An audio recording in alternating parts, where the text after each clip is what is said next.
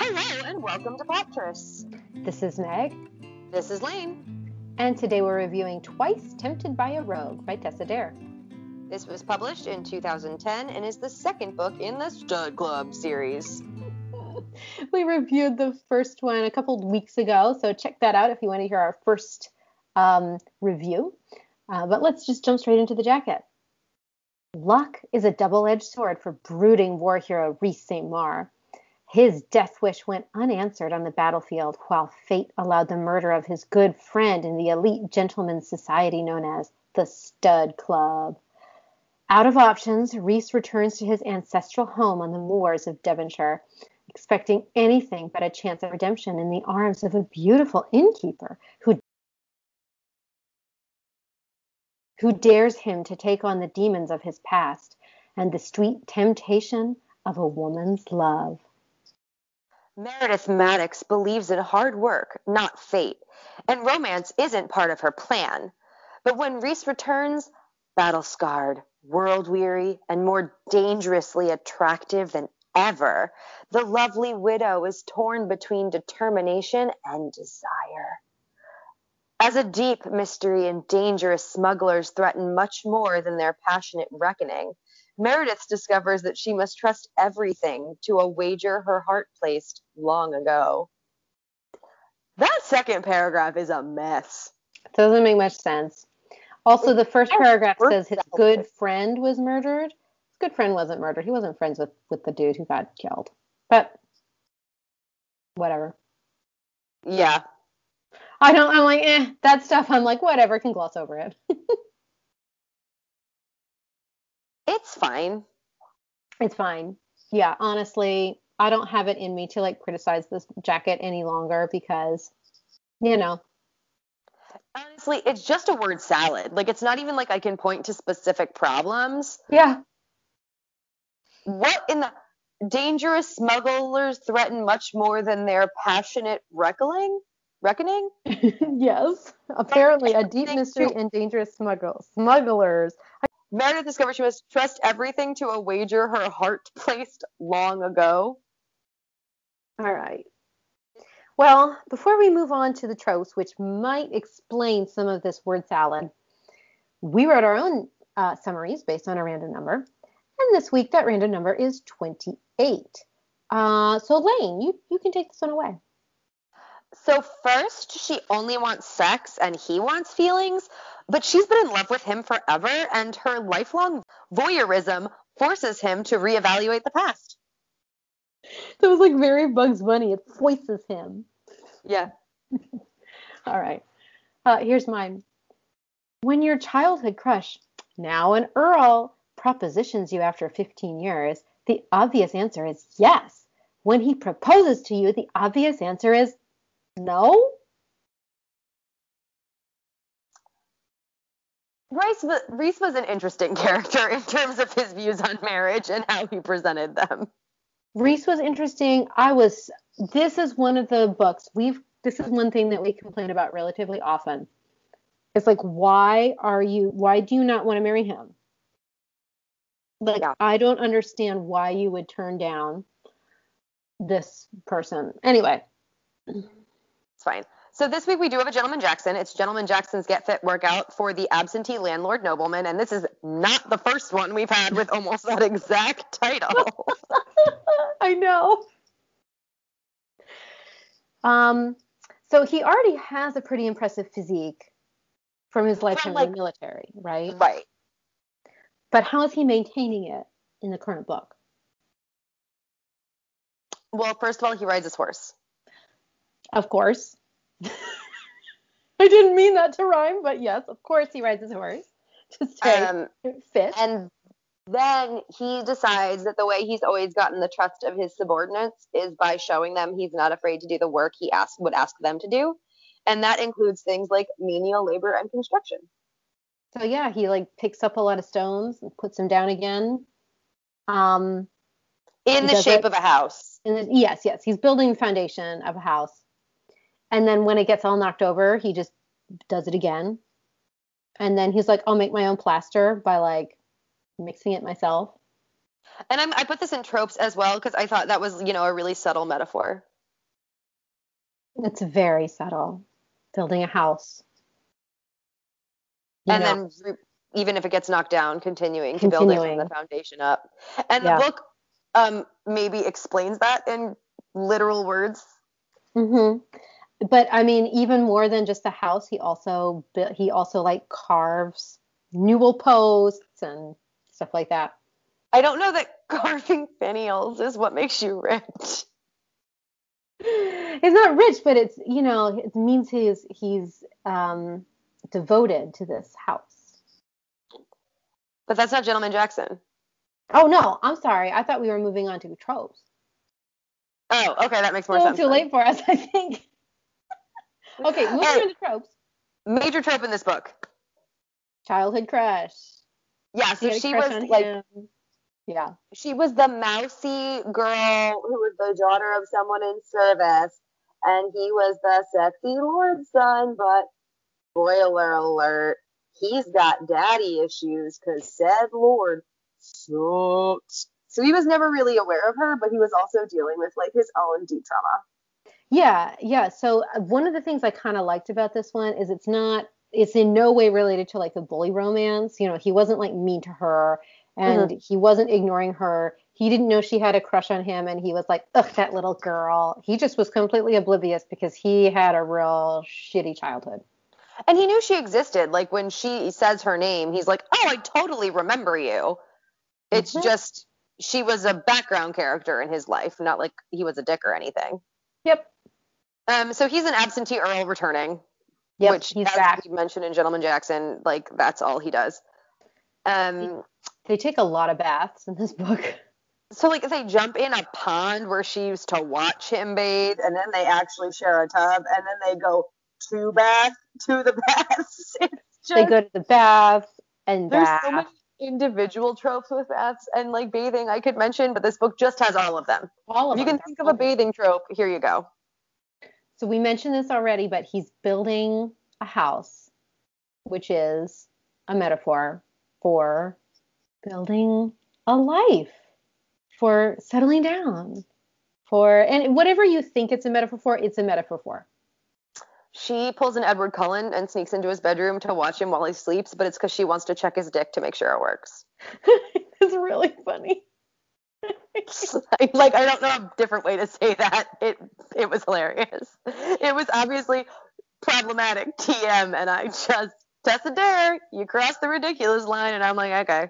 It's so problematic, but the way she presents it is so silly that you're like, yeah, I'm done with it.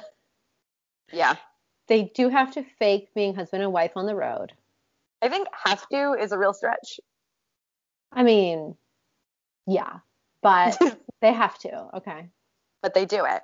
And the way this small town abandoned by him has been surviving is smuggling. And we've seen that a lot, but I liked the twist on it here where he actually points out that smuggling was pouring money into the French and making his life on the battlefield harder. Yeah. Like I think a lot of times smuggling is romanticized. Oh, absolutely. It's kind of like the pirates who aren't really pirates, so they can be Right. romanticized, and also it's a victimless crime. No one gets hurt. Yeah. No, definitely. Remember the one, golly, what was the one we read where they were smugglers, but they weren't actually smugglers. They just had to do it at night because they wanted to feel like real men. I think it's a Sinster book.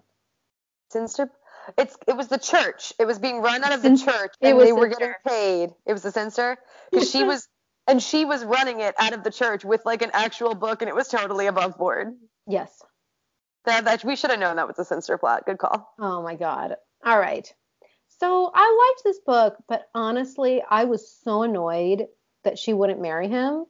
I was like really annoyed. Basically, Meredith has been scrimping and saving to keep the town alive. So she's like, my goal in life is to make sure that this town survives. She's like, I guess the only employer in town. She runs a tavern.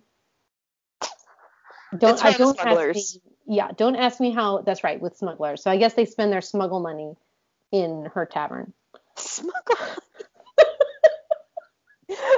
Like we were talking about Winterborn bucks, smuggle money. I think that's the technical term for it in the I do too. region. So anyway, the Earl comes back to town. She thinks he's hot. She's been in love with him. She's been halfway in love with him for years and years and years. He comes back to town. He's rich. He's like, let's get married. I will restore the manor, bring industry back to the town. She's like, no, I really just want to stay an innkeeper. Sorry. I was like, really, Meredith? Really? They tried to play it as like you'd own my inn or you'd make me stop inning. But that is so thin when you realize, one, how shitty this inn is, but more significantly, she's like uber in love with him. She's like super in love with him. And also, he seems to be willing to do whatever to be with her. So all she has to do is say, look, I will marry you, but you need to let me keep managing the inn. I mean, I understand that she's a little bit offended because he keeps saying, I'll rescue you from this life. I'll take you away from all that. But all she's got to do is sit down and just like have a talk with him and say, I will marry you. I will be your countess, but I'm going to be an innkeeper countess. And he would be like, okay, fine. You know what? I'll do anything to be with you. This also had like 65 too many threads, which would have bothered me way more if it weren't for the fact that the second half of this book is just a sex book and like it foregoes plot entirely. But there's these smugglers, and then there's like the mystery of who murdered the guy from the first book, and the inn has to take care of the major witness in that crime. And Bellamy is out looking for the criminal so he can get Reese to beat him up. God, yeah, because there's there's the plot thread from the first book. And then there's his manor house that he lived in growing up burned down, and he's blaming himself, but he doesn't know the whole story, and he wants to take care of the employees he abandoned. And then there's a secret person trying to like undermine his efforts. Mm-hmm. And that's a weird twist at the end that sort of comes out of left field. And then that doesn't even get into the smuggling ring and convincing the townspeople to work for him for like a relatively short book. This had like so many B plots. And I would care more, except once they start having sex, I counted. From 49% to 62% is just one long sex scene. Then the next sex scene starts at 65%. Literally from 50% to 90%, I think there are like 10 pages with no sex on them. There's a lot of sex in this book. It's kind of a sex book, you're right. It's motivated by different things. Mm-hmm. So like first, all of the sexiness, which is before they actually have sex, is her trying to convince him that he should have sex with her. Oh yeah, because he's like, I won't have sex with you unless we get married. He also has a trait we fucking love in a hero, which is has been celibate for like ever. For literally ever. I think he's had sex like twice. He hasn't had sex in 11 years. And he hasn't sex, right. And so like, and then when he talks about his experience before, it's like. It was one person who wasn't a prostitute, but they don't go into how many prostitutes. I mean, they don't, but he only had like 2 years. Right. If you look at his lifespan, he only had 2 years during which he could have had sex and then made the timeline work. So. And she is a sexually uninhibited widow, which also works for Meg and I. Yeah, so I was going to say also, thank God, I was so happy that she was a widow who not only had sex with her husband, because that's not a given in a historical romance, but she'd also had sex with several other, passing customers at the inn, because she's like, yeah, I want to have sex. She's a married widow. She's like, I want to have sex. Which, yeah. Mm-hmm. We have so many issues with women not having sex after they get widowed. Yeah. So it's a messy plot. Mm-hmm. And I don't love that she doesn't want to marry him, and I don't necessarily love that he just comes in announcing what he's going to do, and it kind of completely changes his characterization. And it was over the top, but I think ultimately like the major defining archetypes of these two main characters are ones I like. Yeah. And there was enough humor and levity to the book that like I thought it was a good time. Absolutely. And so I was sort of willing to look past a lot of its rough edges. I had fun reading this book, for sure. So content warnings, because there are bunches. So he suffered some major child abuse when he was young. Like, Oh my it's God. horrendous. And this is not the time to think of it, but so one of the major tropes is scars. Yeah.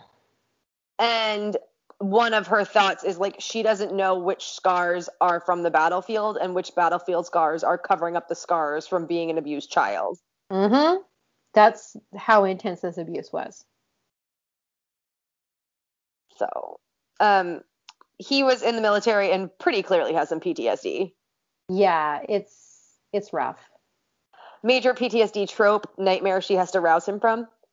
Yeah, she's got to rouse him from nightmares, and then also, seeing beautiful scenes makes him think of all the horrors of war, basically. Yeah. Yeah.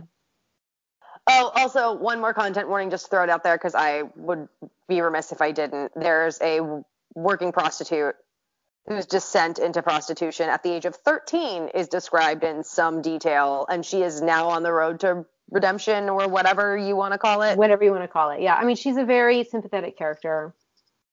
But I Really think someone being forced into prostitution at the age of 13 deserves a trigger warning. No, you're right. And I would just say general content warning. This book is pretty violent. Like there's a fight he gets into at the end where he knocks a guy's tooth out and they describe the tooth bouncing across the floor. It's actually very, very violent. Yeah, I agree. Weird. I'm not usually one to notice it. And like I can totally get into a brawler hero and not view it as problematic. But he did solve his problems with violence and it's a thing his character is working on. And to see him regress in the very last scene and like not just like teach someone a lesson with a right hook, but like actually beat a character up who didn't deserve it to the point that they were like a bloody pulp on the floor was not great. Well, and it was, Mary had to be like, stop, you're gonna kill him. It was that kind of fight. Which, yeah. But as we said, this book is a sex book. So she spends the first half of the book trying real hard to seduce him and making out. And like, there are so many moments where she's like, let's find a bed. And the fact that she pulls off of him to ask for the bed is the only thing that stops him from hooking up with her. So I will say the first half of the book, there's kind of a lot of coitus interruptus. Yes. In many places. Like in the bedroom, in the creek. In the tavern while she's stitching up a head wound. So many different places. There's a lot of almost doesn't count. But then they go on this road trip as husband and wife, and he's like, by the end of tonight, you will agree to marry me. And guess what? He is right. They have sex all night long. That's like the 12% long sex scene. All night long. And then they start confessing truths about the past, and she admits she has always had feelings for him. And apparently this is the breaking point for him. I was like, what the heck? The whole thing is confusing. But it leads to like some really hot sex though. Yeah, no. Overall, is this Tessa Dare's best work? No. Is it a tight plot? No. The major twist at the end and the way they weren't talking to each other about what they felt about it was just sort of eye-rolly. But it's a really good time. I know we said this about the first one, but it's the groundwork for what made Tessa Dare great and what continues to make Tessa Dare great. And if you like Tessa Dare, you should read this series. If you like Tessa Dare and if you like Tessa Dare's sex scenes, you should definitely read this one. Thank you guys so much for listening. We'd love it if you would rate, review, subscribe, and check us out around the internet on Goodreads /Plottryst or on Instagram @Plottryst.